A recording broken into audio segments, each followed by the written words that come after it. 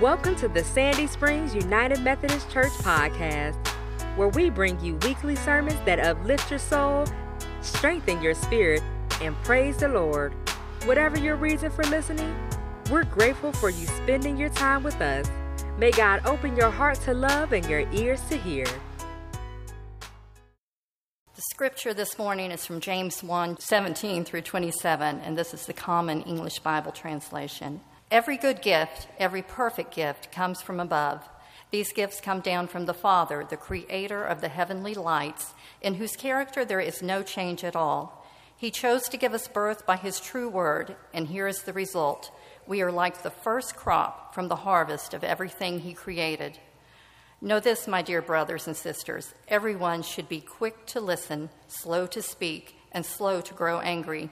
This is because an angry person doesn't produce God's righteousness. Therefore, with humility, set aside all moral filth and the growth of wickedness, and welcome the word planted deep inside you, the very word that is able to save you. You must be doers of the word, and not only hearers who mislead themselves. Those who hear but don't do the word are like those who look at their faces in a mirror.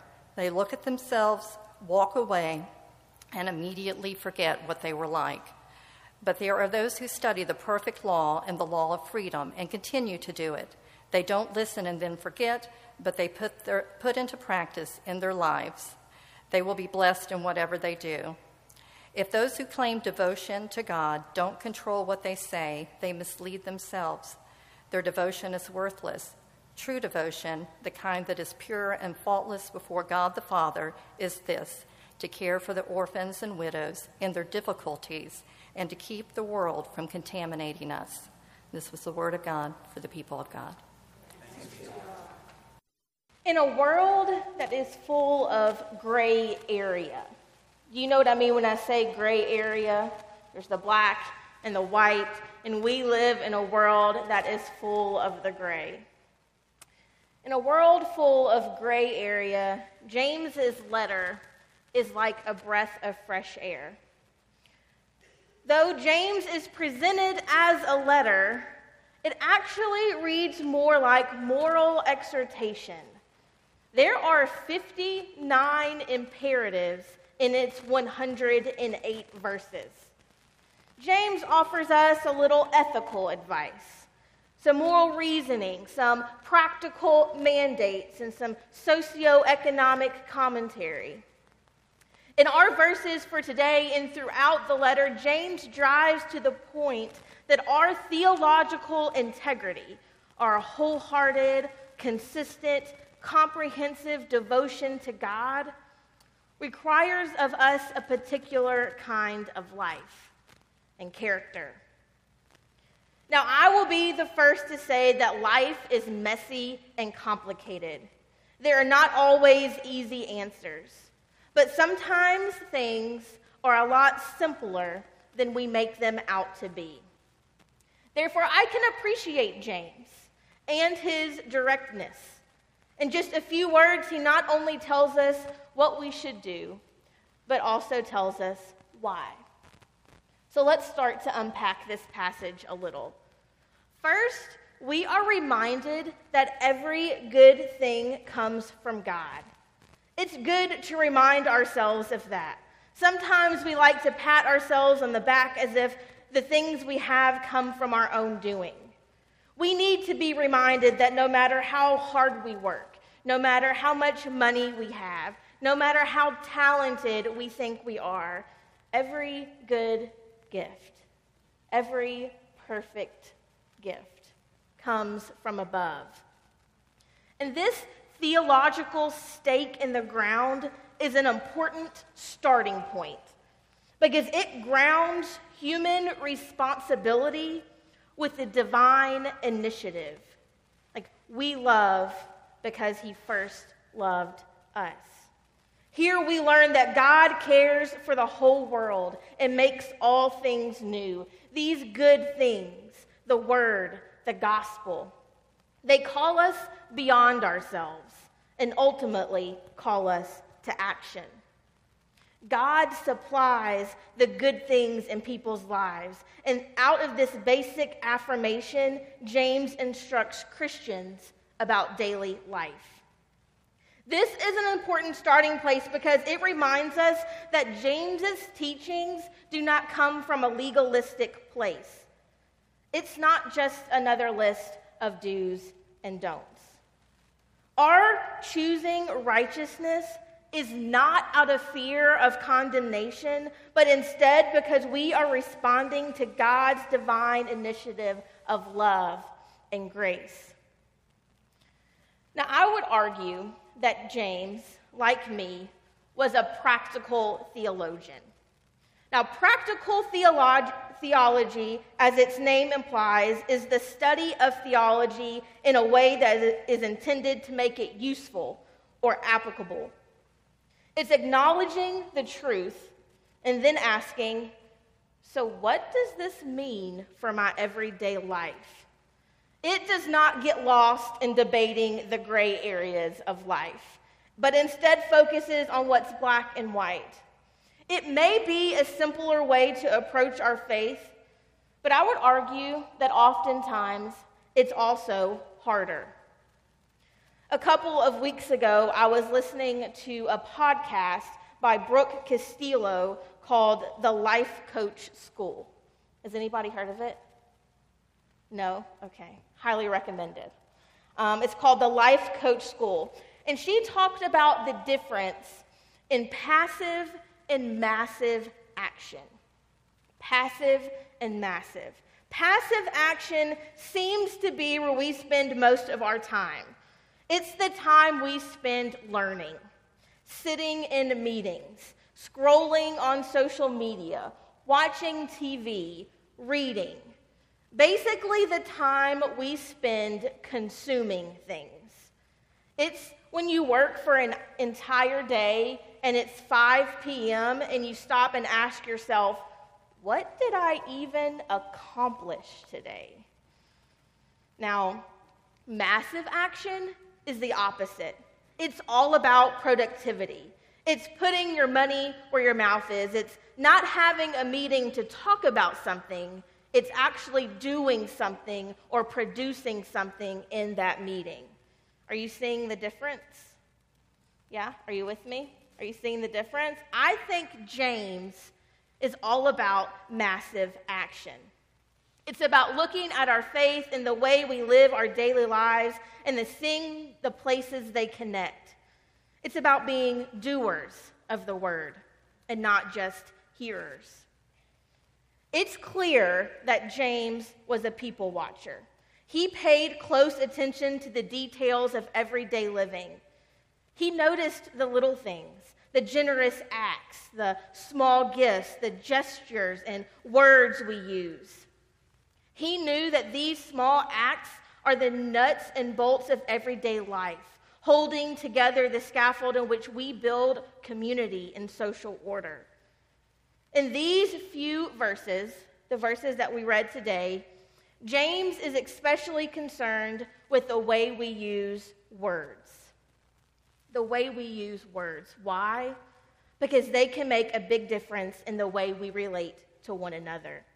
He knew that our words reveal something about ourselves, our motivation, our intention, our belief, and our inward emotional life. We use words to express ourselves, to convince and to convict, to describe, to name, to blame, to win arguments, to sell an idea or an object, to explain things into or out of existence, to persuade, console, to counsel, to announce, to deceive, to ask someone to marry, to declare war or make peace, to sentence someone, to diagnose a condition, to analyze a problem. We cannot get along without words. Words can alarm, harm, uplift, inspire, degrade, or silence someone. They reveal our inner thoughts. Where would we be without words?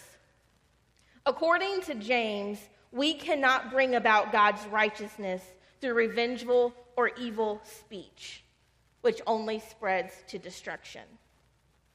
According to James, we cannot bring about God's righteousness through revengeful or evil speech, which only leads to destruction.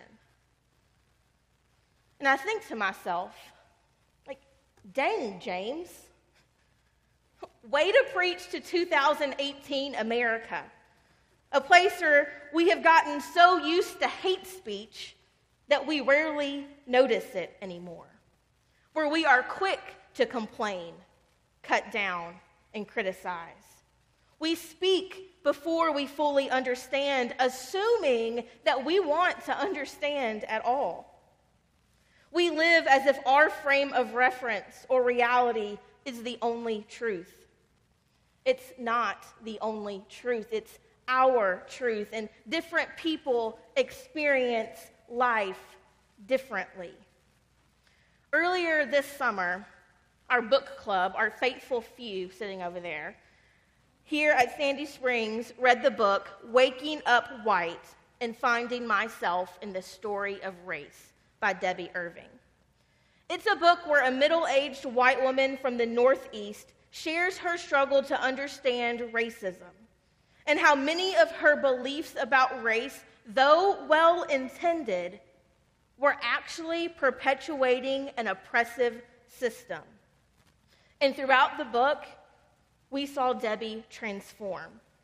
She learned the art of listening and the power of language, and that verbally acknowledging our deficits can be a major step towards healing.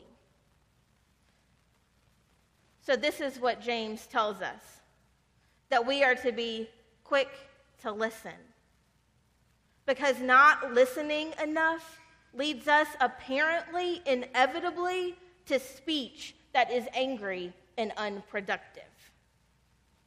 So this is what James tells us, that we are to be quick to listen, because not listening enough leads us apparently, inevitably, to speech that is angry and unproductive.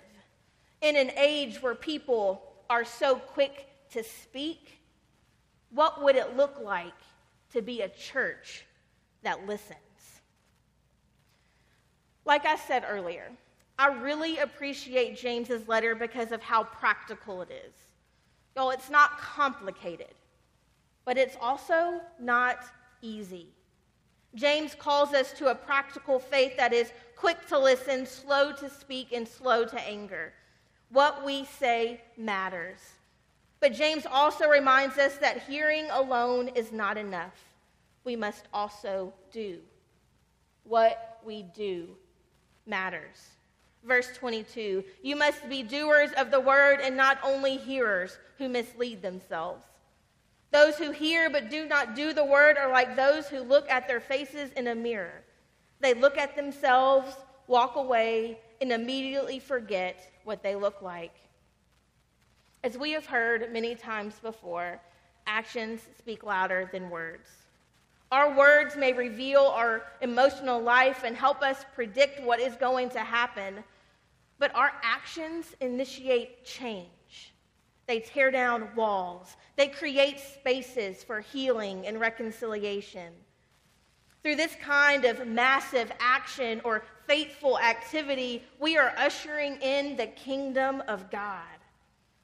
Actions add value to our words and give them life. In this way, our faith becomes practical, creating relevance and meaning and integrity. And we live in a world, maybe now more than ever, that needs a church who is willing to make faith relevant. A faith that listens and builds relationships and values all people, not just with word, but also with deed. So you might have realized by now that this way of doing church, of living into our faith, this practical, theological way, is not as easy or even as simple as James makes it out to be. Wait, or is it? In the name of the Creator, Redeemer, and Sustainer. Amen. Now let us go in peace with the grace of Christ, the love of God, and the communion of the Holy Spirit, now and forever. Amen. Thank you for listening to the Sandy Springs United Methodist Church podcast. We hope that you have found our podcast helpful and hope to be in ministry not only to you, but with you. For more information about Sandy Springs United Methodist Church, please visit www.ssumc.org. Until next time, may God bless you.